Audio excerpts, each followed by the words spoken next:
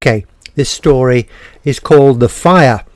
It's from It's a Rum Life, Book 4, Volume 1, Northcote, 1984 to 1998. The fire came in 1991, but in the book I've put several unpleasant happenings all together. The buildings where the horses actually live only ever had one upgrade, and that was after the fire. Today the wooden stable block stands to the east of the large metal single-span shed, but before the fire there was a large wooden lean-to building here.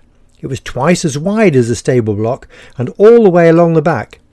This was where we stored our winter hay supply. I suppose it was at the height of the summer when it happened. The lean-to was stuffed with new hay, and I'd made particular mention to all our helpers to ensure that the electric light in that lean-to was never to be left on. It was me that came past the buildings one evening just after the horses had been brought in out of the paddocks. Smoke was pouring out of the lean-to, and I could see flames deep inside. In the picture of the stable yard, access to this building used to be from the southern end, where you can see a weather vane.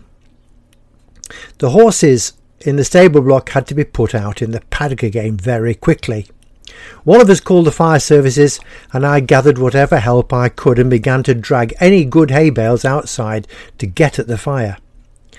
We only had mains water hoses, and they were not much help, but did manage to delay the real conflagration deep inside. Robert to the rescue.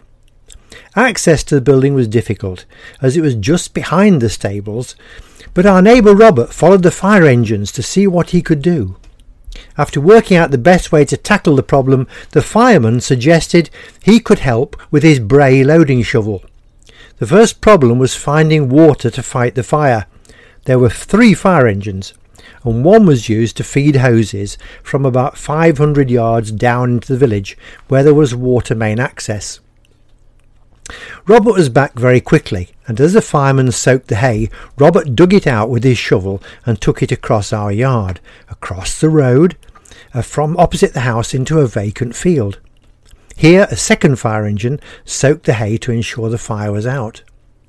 All the fire engine deployment was one fighting the fire, one down the lane pumping water up from the village, and the third in the field across the way damping down all the burning material Robert brought out from the burning building.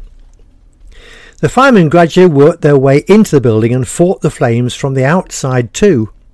By this time the whole wooden structure was well ablaze, and Robert was bringing parts of the roof and the framework out with each load of soaked hay.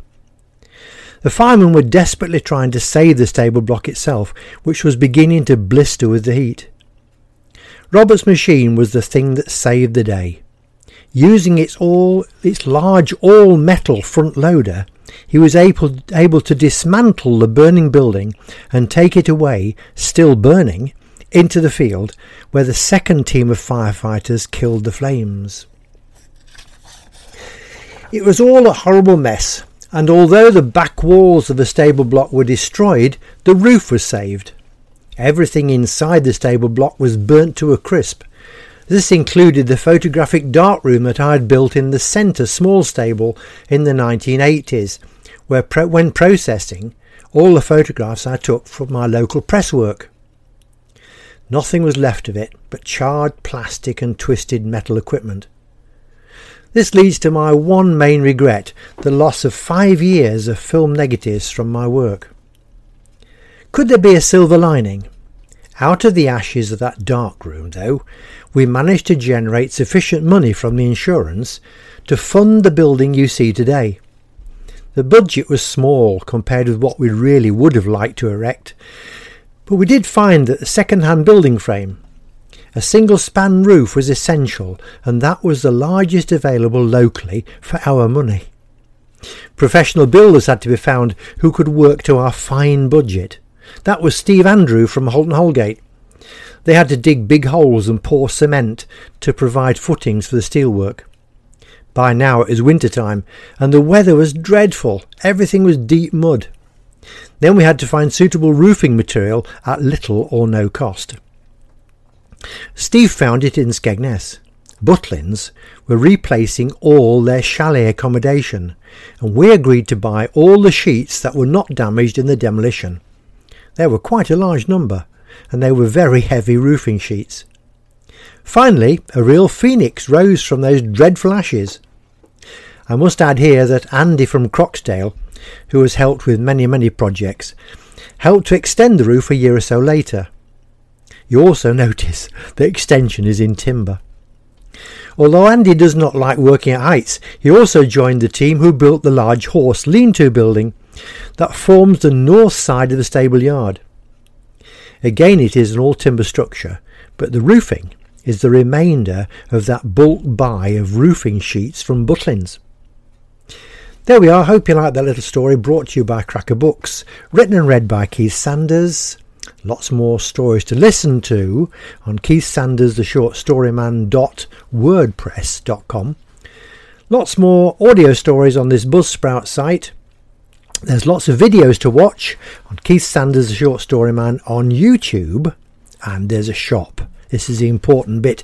The stories you read or listen to are compiled into books. There's 3 at the moment, and a 4th one's coming up very quickly, plus Goliath's book.